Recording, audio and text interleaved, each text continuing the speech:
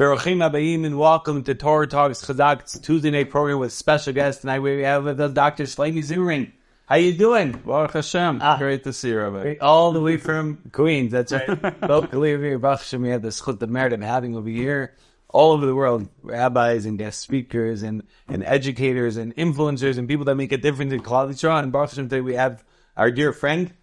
And we're going to be talking about a topic that unfortunately is not comfortable, but the topic of struggles. And many people are going through different struggles. Before we get to tonight's topic, if we could get a little bit of background about yourself.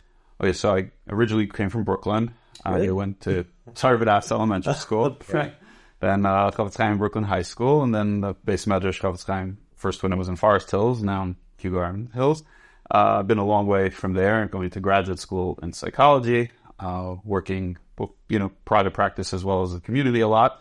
And I've had the privilege to really work closely with a lot of the Gedolim, especially Aurelia Brudny and Ravon Feldman, who's wrote the forward to my book, many different Gedolim. So, Baruch Hashem, it's a big zchus to be able to work very closely with Masanchim, Rabbanim, Gedolim.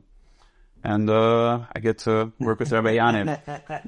Baruch Hashem, this zchus is also ours. Baruch Hashem, we have the merit of all the Gedolim that you mentioned, to have a relationship with them and to be in touch with them. And the questions that we get over here all the time is very, very interesting, and we're in touch with them on a daily basis. And we're going to be talking, like I mentioned, about struggles. And in the previous generation, they had certain struggles, but today the struggles are completely different. If you could touch upon that, of the difference of yesteryear and today. So I'm definitely not a historian, so I don't know that much about the history. And people like to say everything is different, but the human condition has been struggling since Adam and Chava. That's right. Day one. Day one. So struggle is part and parcel of the human DNA and the Jewish DNA. Now, what people suspect happened, and there's some data to back this up, that the previous generation was rebuilding, whether it would be post-Holocaust for the Ashkenazim, as far as the many expulsions and tyranny that they lived through, that a lot of the generation that came from there had to rebuild. Pick yourself up by your bootstraps. We're not going to sit here and talk about feelings the whole day. We have mouths to feed. We have businesses to build. We have professions to get into. So there was a tremendous emphasis on pushing through and discipline. Right. That seemingly reached a point where almost there was too much discipline. There was a forcefulness, bashing of self-esteem, a lot of perfectionism, and a lot of people started to struggle. So the rebuilding period, we were unbelievably matzliach. There's been no nation in history that ever went through what we went through in the last 100 years and has rebuilt what we have built. It is so fast and so strong and bigger and better. It is absolutely miraculous with Hashem's help. Continue. 100%. Some of the price that we paid along the way was that things got a little too far. And now this generation is almost the opposite. Everything is about feelings. Feelings. I, right? The past generation also very not ego-based. It wasn't about me. It was a survival of Klal, so survival of the family. Today, everything is I. So we have a certain lack of structure, discipline, and we have a tremendous focus on the self, which was helpful to some people who were coming back from too intense discipline and too much structure, but now we're seeing them really struggle. Where today we almost have what we call victim culture, things like that, where everybody is struggling, and very hard to get people to take responsibility, very hard to get the youth especially to be really inspired for something meaningful, to feel attached to things. And they're bombarded by messages that is historically unprecedented from the world, from the media, from everything that is in their pockets, and devices, everything, with all the messages that are antithetical to, healthy living, let alone Torah values. And we're at the forefront of trying to address that. So those are some of the broad spectrum issues. Unbelievable. So one of the major issues we deal with a lot here at CHAZAQ is that we have a lot of teenagers that we help, especially in the public school systems. And one thing that we realize, and it's not really only with them, it's really a lot of people, is that they're really addicted on the phones. Like we would give a class, and what we would do? We would have this exciting, thing that we have all the students take their phones and put on the side. And there's an issue. Families tell me about how dinner time is not dinner time because everyone is on their phones except for Shabbos and stuff. If you could touch upon the point and what can be done about it. So I think it's very easy for people to get into a room and just bash smartphones and people on their phone the whole day. It's so easy. It's a throwaway. And then what does everybody do? They forward that message on WhatsApp and back on their phone. The whole thing is really like it's like almost a sad joke on some level. So I think when we look at what's the allure of the phone, what's it bringing to us? Firstly, I think this, it's a Torah talk. So I think we can connect this to the idea who created the internet and smartphones. All right, this is all HaKadosh Baruch Hu's plan for us to deal with the Yetzer Hara in a new fashion. There's Ein Kol Chodesh Tachas Hashemes. This is not a new phenomenon in terms of the foundation of being distracted and being pulled away and not following the value system that you want. But the manner in which it plays out is today different. But when we look at what is happening for most people is that sitting, talking to somebody face to face has become almost uncomfortable for them. Yeah. It's a lot easier. I'm just going to send a text, a DM, a WhatsApp, something. I don't have to deal with the interface. It's like the husband and wife on a date, and the husband speaks and she texts him, bless you, Exactly. Because it creates a certain distance. It creates a protection. It's also constant distraction, which gives me also constant little hits of dopamine. Every few seconds, I get a little ding that I'm excited, something new. Whereas today's generation, to sit with something that's maybe old, and I know, and I've seen it before, that's more difficult. And almost everybody, including all the adults who are bemoaning these facts, are, like you said, it's husbands and wives too. So it's not like the kids today are really struggling differently, right? Like you said, you go to a restaurant and everybody is struggling. So I think we have to set an example as adults, let alone as leaders, let alone as Rabbanim, in terms of how can we put away our phones. Also to try to enhance the family time, to make it more engaging, to make it more exciting, to make it more real and authentic. So a lot of families, you go around, okay, how's your day? Fine. And that 5 seconds later, there's nothing to do. How can we draw out? How can we ask real authentic questions? Are you really ready to hear when your children think, no, I had a terrible day at school, and you're not going to fly off the handle? Or your wife says to you, oh, you know what the kids were like today? All right. Are we ready to really listen? And what's happening with the phone is we're not ready to listen because I have distractions over there. I have to listen to this. And so we're losing real engagement, real friendships, real interactions for the fake. But the fake is powerful because there, I don't have any stress. I don't have to deal with anything over there. I could just ping it away, swipe away.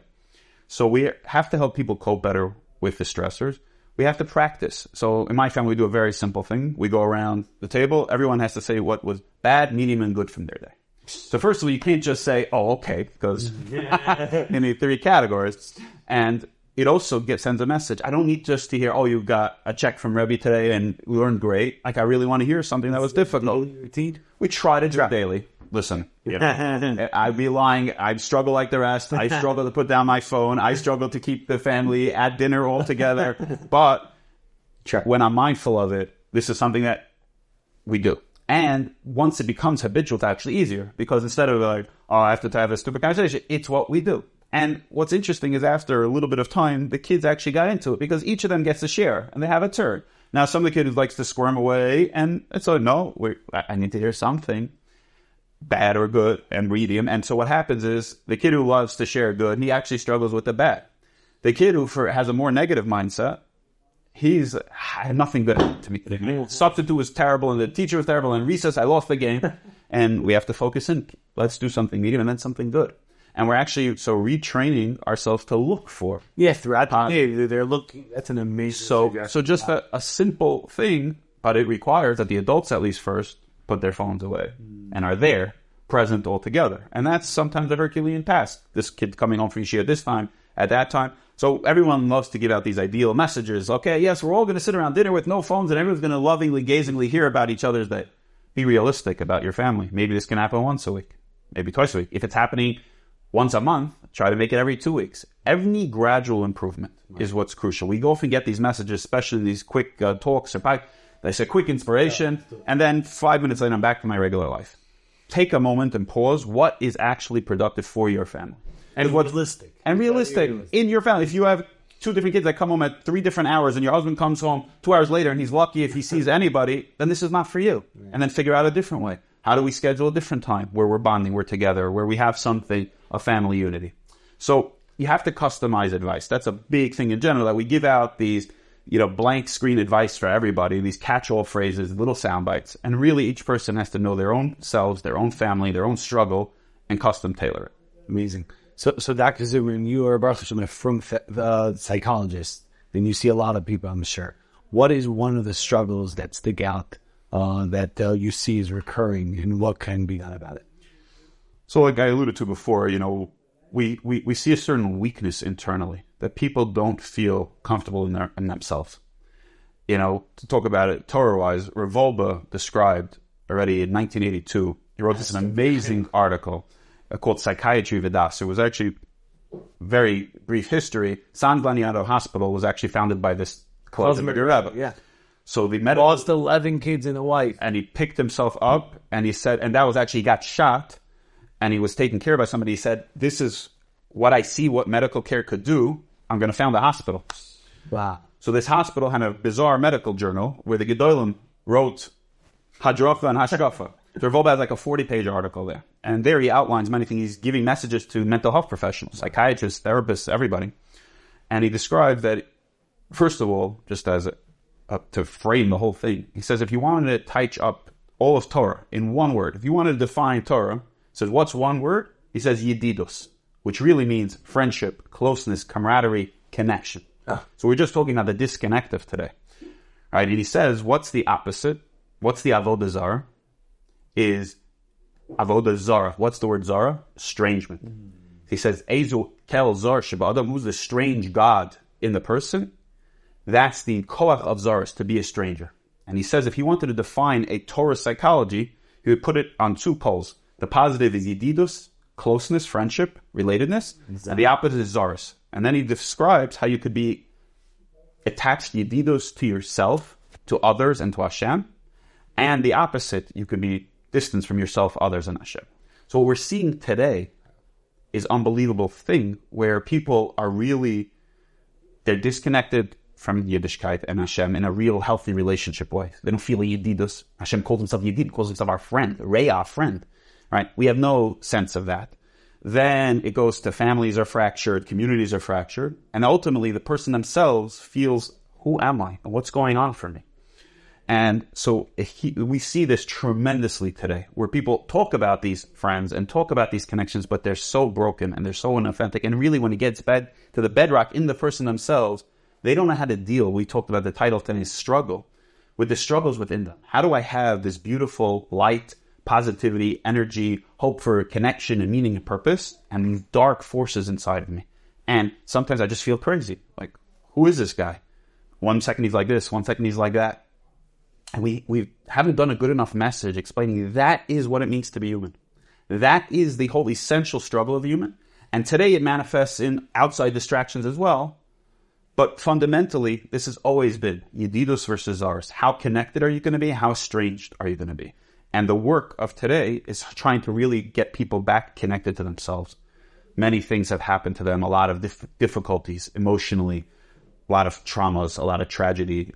People don't fit into a system. Again, in some ways, we're a victim of success. When we had to just live to survive, to put food on the table, you didn't have time to think about, how do I feel about things? My grandfather, if I would ask how you feel about something, he looked at me funny. Like, what did that have to do with anything? Like, here's what I have to do. Right? Today, we have a lot of time and energy to spend on that, but there's a big cost attached to that. So we have to get people to be able to connect to that the struggle is normal. The struggle is human. The struggle is what makes us Jews, especially. To me, in terms of a Torah talk, there are two names we call Jews by. One is Yisraelim, and one is Yehudim. So if you think about, let's take Yisraelim first, right? What does a pasuk can tell us, right? You're not going to be called Yaakov anymore. You're going to be called Yisrael. Why? Ki sarisa im Elokim va'anashim va'tucha. That you battled with and struggled with spiritual forces, gods, kilu, and humans, and you prevailed. Tucha, you won. So if you and I were sitting down to then name the Jews based on that pasuk, what would be the name we gave them? Struggles.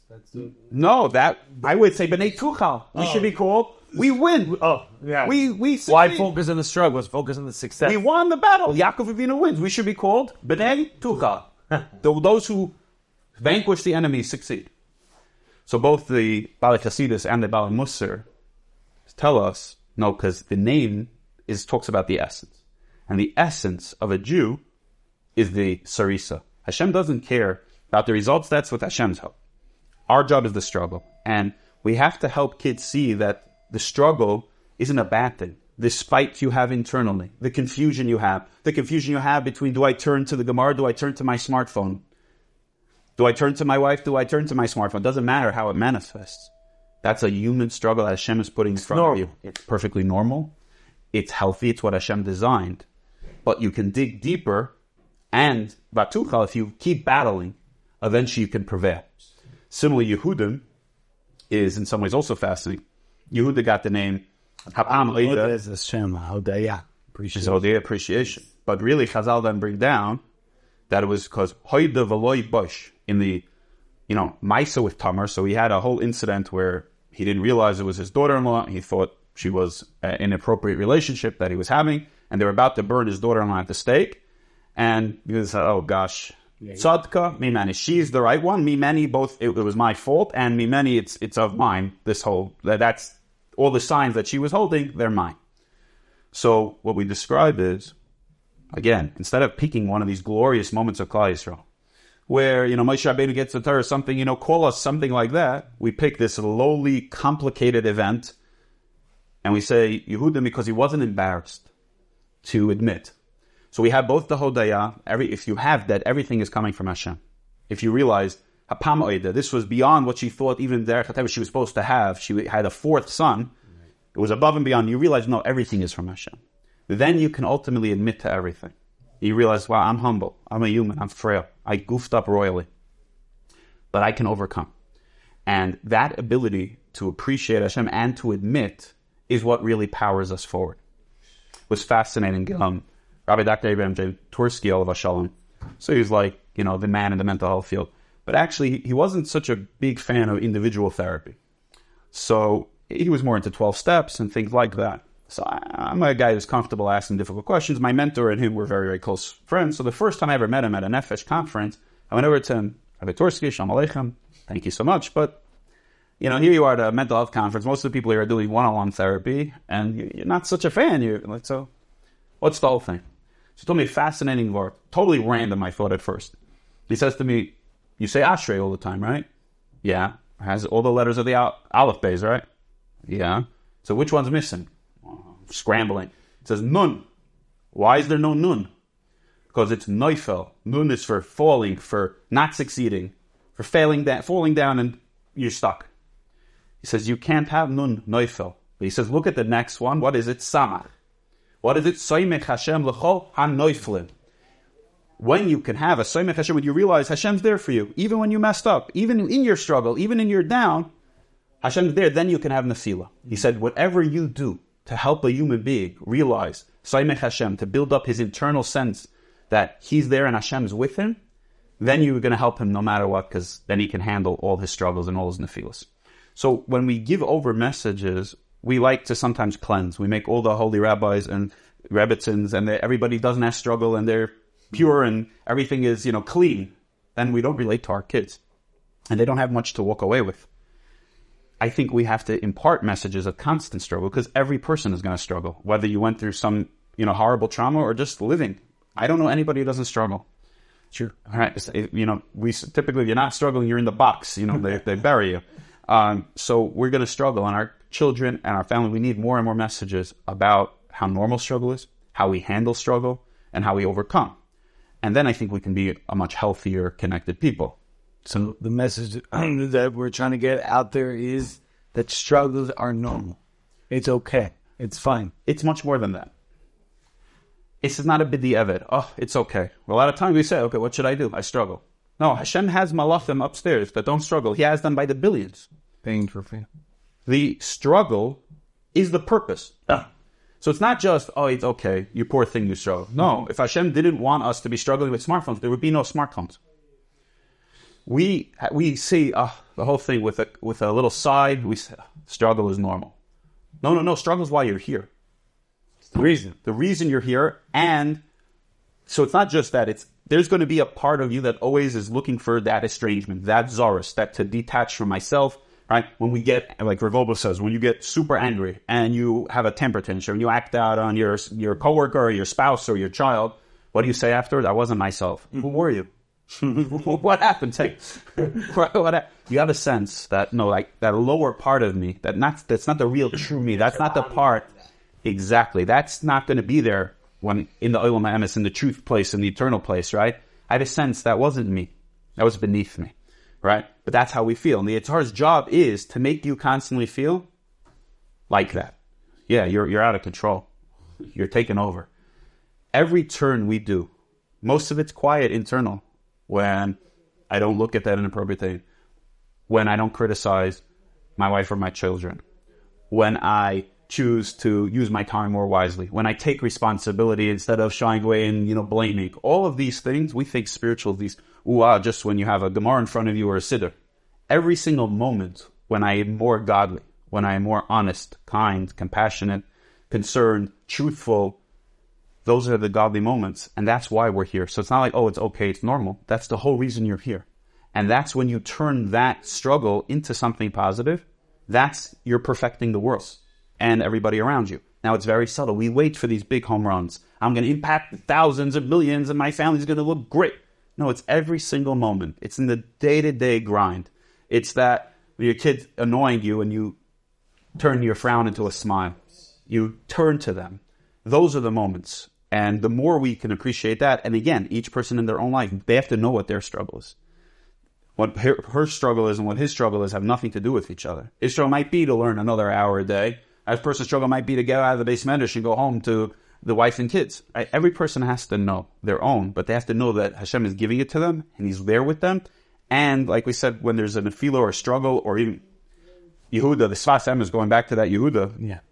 If you spell it, Yehuda has Hashem's, the Shem HaMeforish, Yud, K, Vav, K, in his name, and a Dalet. What's the Dalet? Dal is Dal, poor. Even Yehuda in that moment, his lowest moment, here he is, the whole world is going to know that he did this thing that seemingly on the surface was highly, highly inappropriate.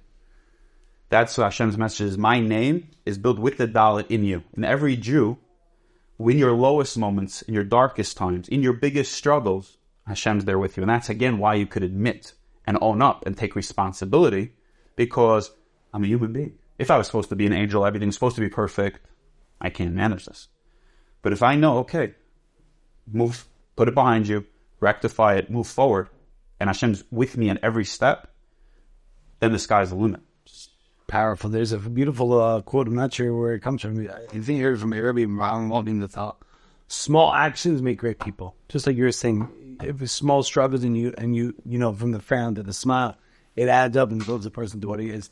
And also, Shavuot is coming up, the time we sing the Torah. The Torah actually ends, CHAZAQ, talking about Moshe's great hand, the Einei Kol Yisrael. So what's that referring to? The Mefarshim explain, and it's referring to him breaking the luchos. And the question is, why end the Torah in such a negative note? Right. It's because to tell us that that difficulties are part of life, and Yisrael is the last word.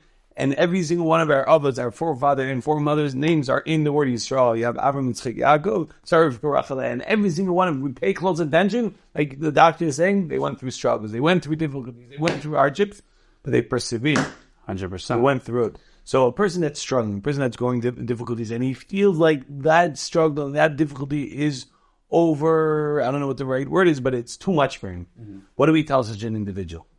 So firstly, we have to tell them, going back to that message of Zarus, the Yetzer Hara wants you to think, that's too much. It's too much. It's impossible. You can't.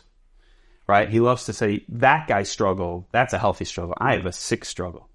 Right? If the rabbi knew what I'm struggling with, he wouldn't even talk to me. That's what we call in psychology word shame. Really unhealthy, toxic shame is this feeling that if anybody really knew the real me, they would want nothing to do with me. And it's one of the most devastating emotions imaginable, because it keeps you out of real connection. I can't really show up here and tell you who I really am, because you're going to run the other way. And so I put on a front. And then I say, oh, Rabbi Yana is so nice to me, but because he only sees the fake me. So that breaks apart connection. So one of the most important things is to realize every struggle has been in there. We just read, again, I don't know when this will air, but this past week we read Achrei Mutz Kedoshim, which we then read on Yom Kippur, is all the arayos, all the struggles, Yom Kippur, afternoon, before Ne'ilah, you're going to read all this. And who's it talking about? Oh, the sick stuff? No. That's the most integral part of the human condition.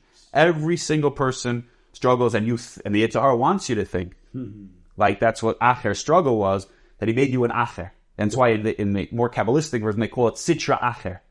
It puts you on the other side. It tells you, no, that's the normal struggle. You're on the abnormal struggle. Now, of course, what I spend my day with is with clinically significant struggle. There's somebody who gets a little nervous or a little sad is very different than somebody who has an anxiety disorder or depression, right? There are people who get bumps in life, and then there are people who have serious traumas and it horribly affects them. So I'm not saying that there isn't a level to which that needs a lot of help, not outside of yourself. So first of all, to know that, again, you're on one hand, that's the hardest job is to convince you it's something really wrong with you. And the other part is it's true. Nobody, we say, that when we speak about the Yetzer Hara, that if Hashem does not help us, we could not overcome it. The struggle is too great. We need a partner. So the difference in, the struggle of today's generation is everyone's thinking, I need to do it. Right? I have to have my self-esteem that I can vanquish everything and, conquer struggle and just discipline myself. That's not really a Jewish concept. Yes, we need bitachon atzmi, like Rav Tzadok said, you have to have a belief in yourself. Why? Because Hashem believes in you. But the ultimate thing is that I can do it because I'm plugged in to an infinite energy source. Now, that doesn't mean that I'm going to just get past the struggle. I might deal with depression for years. I might have a very big problem with my child. I might have a very difficult relationship with my spouse, with my parents, with a coworker. It doesn't mean there's not going to be difficulty. We like to paint this, when you straighten yourself out, everything's going to be great. No, the whole world is here for struggle. There's a lot of darkness. The job is, where can I put any little bit of light there? And also, for many people, a big part of struggle is, when do I have to be able to admit I need help? I need to seek help. I need professional. I need to talk to a rabbi. I need to talk to a therapist. I need rehab. I need marriage counseling. I need help with my child. That a lot of times we think I have to do it all alone. No, Hashem teaches us, the Torah teaches us, nobody can do anything alone. The whole, we have to be there for each other. We have to be hooked in and realize a big part of being actually courageous and healthy is to realize I need help. I can't do this myself. And that's the beauty. I love what we call it CHAZAQ. We need to be CHAZAQ others and each other. We all need it. That's the beautiful. Dr. Shloimie Zimmerman, I feel the cues of inspiration, and I agree with you 1,000,000%. People have to remember also, Sheva Pami Vil Tzadik V'Kam. There are failures. There are times that you don't, you fall down, but the key is to get back up. To 100%. And again, each person thinks, the Yetzer Hara wants to say, no, that's what they tell the guy who was supposed to learn another Masechta and he only didn't do it all the way. Reb Chaim Kanievsky, he's a Sheva Yipol Tzadik. No, Sheva, 7 in Judaism, is a number for everything regular. Right. 7 days of the week, the 7 cycles, right? So 7 means just that's the normal way of the world. And then you overcome that, you're something extraordinary. And that's exactly the concept, that Hashem helps take you above. But part and parcel of the world, actually Rav Hutner, in his beautiful, famous letter about going up and down, says most people think I'm most similar to the Gedolim or to the great Rebbitzins when I'm not struggling. Like you're like the Chavetz Chaim, you don't speak any Lashon Hara. When my eyes are pure, I haven't looked at anything. He says, no, you're much more close to the Gedolim when you're struggling. Because that's what a real Gadol isn't somebody who didn't struggle. It's somebody who's constantly battling with struggle. Now, you don't see what his or her struggle might be. That's, again, the job of the Yetzer Hara, to, keep you to thinking that yours is a different or a terrible quality. If you have it, who gave it to you? If you're struggling with it today, even if you say, no, I may have messed up my life, 5 years ago I made these horrible decisions, I did these horrible things, but Hashem woke you up today with a mission. So for some people, and this is very hard, again, it's not this idealistic thing. For some people, I deal with people like this every day. Choosing not to kill themselves is avodas Hashem, is their struggle. For other people, it's showing up. It's battling an addiction. It's battling a trauma. It's getting out of bed. It's, having this phobia and you push through, right? It's being there for your kid. It's, and to the mundane.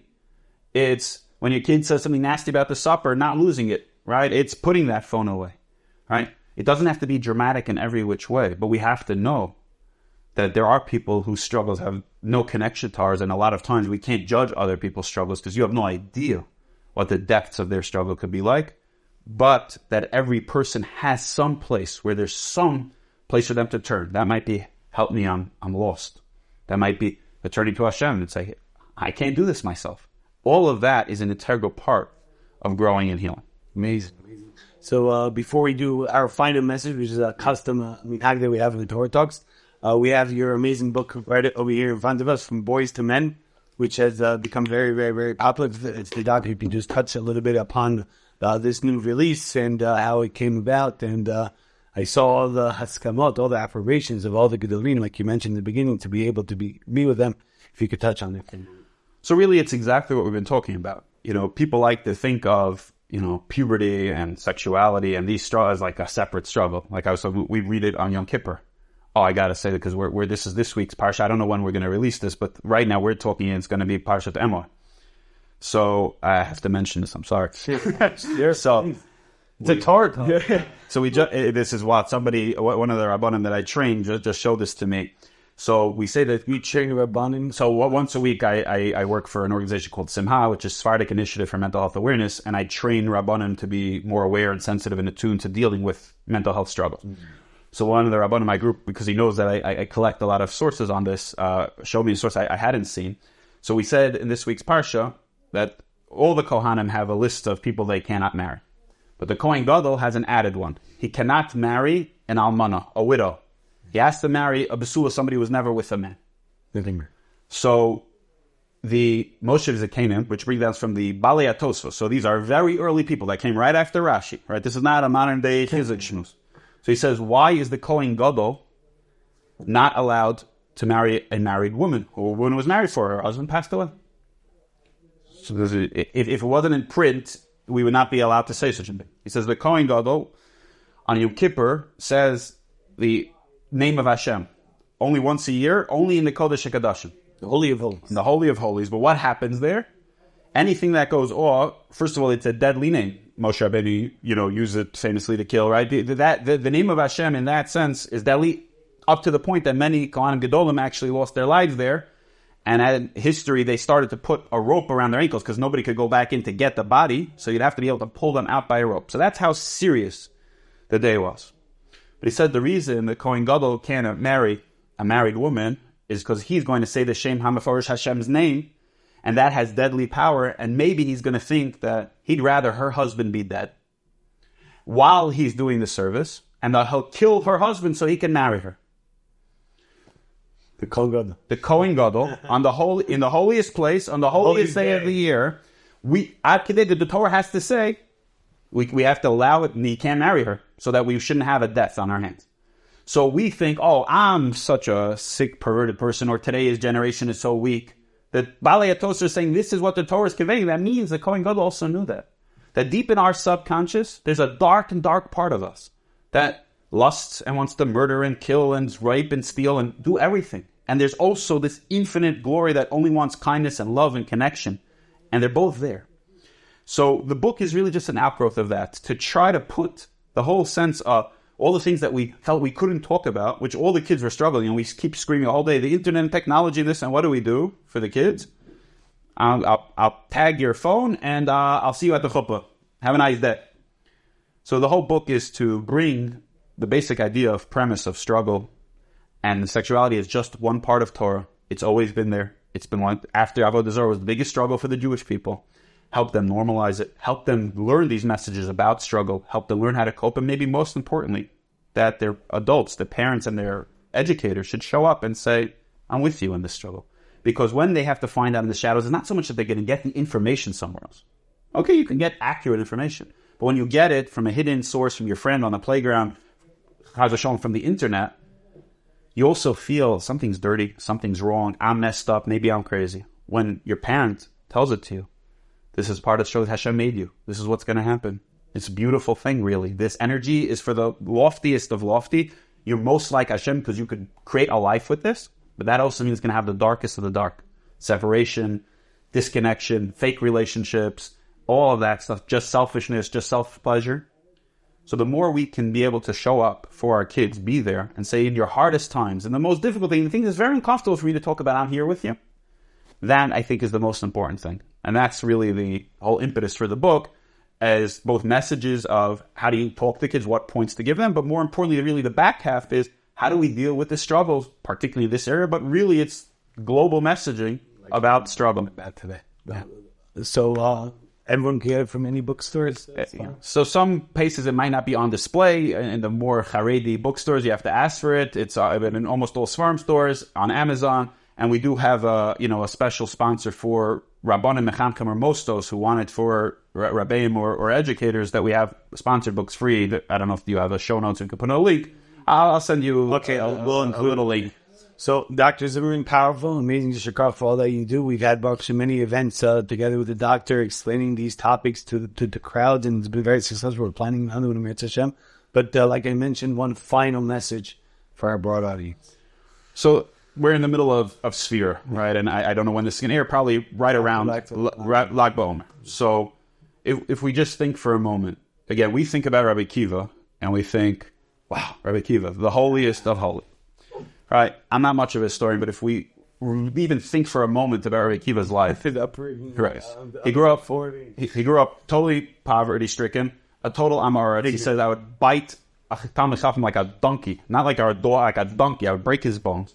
Right? He's working for an extremely wealthy guy for peanuts. Right? He's finally the rich guy's daughter takes an interest in him. So okay, he's finally a stroke of luck. Baruch Hashem, she says he'll marry. What happens? His father-in-law says, if you marry this guy, you don't get a penny. They wake up, finally the best thing happened, they wake up penniless. And the Gemara tells us that he would wake up, they didn't even have a mat to sleep on. They were sleeping on straw, so he would spend the morning pulling out straw from his wife's hair. He had a previous marriage with a kid. So he brought that kid into this marriage. The kid didn't know anything. He didn't know anything. So he was sharing the same sort of, I don't know what they had in those days, some sort of like chalkboard where they were both learning Aleph Beis together. Right? So one message the Balei Musar give us, then what does he see? He sees the water piercing a hole in the rock, and he says if the water, which is soft, can pierce a rock, so too the Torah, which is hard, can pierce my heart. The Balei Musar point out, let's say you took all the water together that eventually went on the rock. You had this biggest bucket or dropped from one of these helicopters, and you poured it all on the rock. What would happen to the rock? Nothing. So we wait for these grand moments of inspiration. Wow, I heard this amazing message. What is the real thing? Drops of water. Only this consistent, small doses consistency. But then if we keep going, so you think finally, okay, so he outgrows Evi's Rabbeim. They called him Talmid Chaver. Moshe Rabbeinu was Mekana, the Torah he learned. He was jealous of what he saw him do. He has 24,000 Talmidim. Every single one of those 24,000 dies. Over 700 a day. Like, think about COVID times, who knows how it, right? The biggest yeshiva of all time, and every single one. So besides for the devastation and destruction, what would you say? I learned only at 40. I got this, what's Hashem's message to me? You would say, I'm out. Also, what would be likely to say, how terrible a rabbi am I if none of my students have any respect for one another? They all were worthy of dying. Yeah, you would say, I should probably pass the torch somewhere else. I should call it quits. I should enter into depression, go into a cave and cry my heart out. I'm out. That's not what Rabbi Akiva does. Rabbi Akiva picks himself up with 5 students, and he rebuilds Torah from them. So we also, a lot of times we think it's going to come from that huge deal, from that Siyar Masechta, from this grand thing I do. The 24,000 is not where we have Torah from. It's from the 5. He put his Haskama behind Bar Kokhba. He called him Mashiach. Terrible destruction. Terrible failing. Went south. Jews were killed. He witnessed the destruction. He's the Tana, ultimately, that when his friends are crying, when they see the foxes over the Beis HaMikdash, they're like, this is a terrible destruction. He's laughing. But he says, because if that part of the prophecy came forth, that there are going to be foxes crawling over where the Holy of Holies is supposed to be, then the rest of the prophecy that one day we're going to have Mashiach is also going to come true. So here's a man that teaches us about struggle. And his wife also, imagine the struggle. She banks on him. They all died. 24 years separation. 24,000 students died. Cut off from her father. Bringing in kids from other relationships. These 2 people epitomize struggle, failure, being broken down, being beaten down, getting seemingly message from Hashem, you're discarded. I don't want this. Saying, no, somewhere in there I know that you got to do something. Keep going. Keep fighting. Find those places. And each person, we don't have 24,000 students or 5, but each of us has a place that maybe our grand vision went to pieces. Maybe that illusion we had, I'm going to be this big tzaddik or tzaddeket, or I'm going to make the X amount of money, or I'm going to do this for Klal Yisrael. Most of the real work is in the small things. But the constant message is, don't give up. And even when you see the destruction, that means eventually we're going to have Mashiach Tzidkenu b'mher v'yameinu. May it come speedily in our days. We should all just bring the Geula together. Wow, Dr. Shloimie Zimmerman, what a powerful final message. What a chizuk, what inspiration. We appreciate everything they do for Klal Yisrael, for the Jewish people. And we want to remind everyone every single Tuesday night, 8:30 p.m. Eastern Standard Time, CHAZAQ Torah Talks with special guests, Baruch Hashem, episode number 101. Kanai Baruch Hashem. And we want to thank all of the platforms that are hosting these podcasts. A shout out to Torah Anytime. Shout out to Daily Giving. $1 a day goes a very, very far way into the entire CHAZAQ team and staff over here. Right now is the prime time to place kids from public schools to yeshiva before the September school year. Make sure to reach out to CHAZAQ. Baruch Hashem, over 1,500 kids so far. Many, many more, Bezat Hashem. We're going full force with that. No child left behind. Every single Jewish child deserves Jewish education. Suggestions for future guests on Torah Talks are welcome. info@CHAZAQ, CHAZAQ.org. And dedications are welcome as well. Yishakar, Dr. Zimmerman, and Yad Torah, and Besarat Tavot. All right. Wow, what a Torah talk.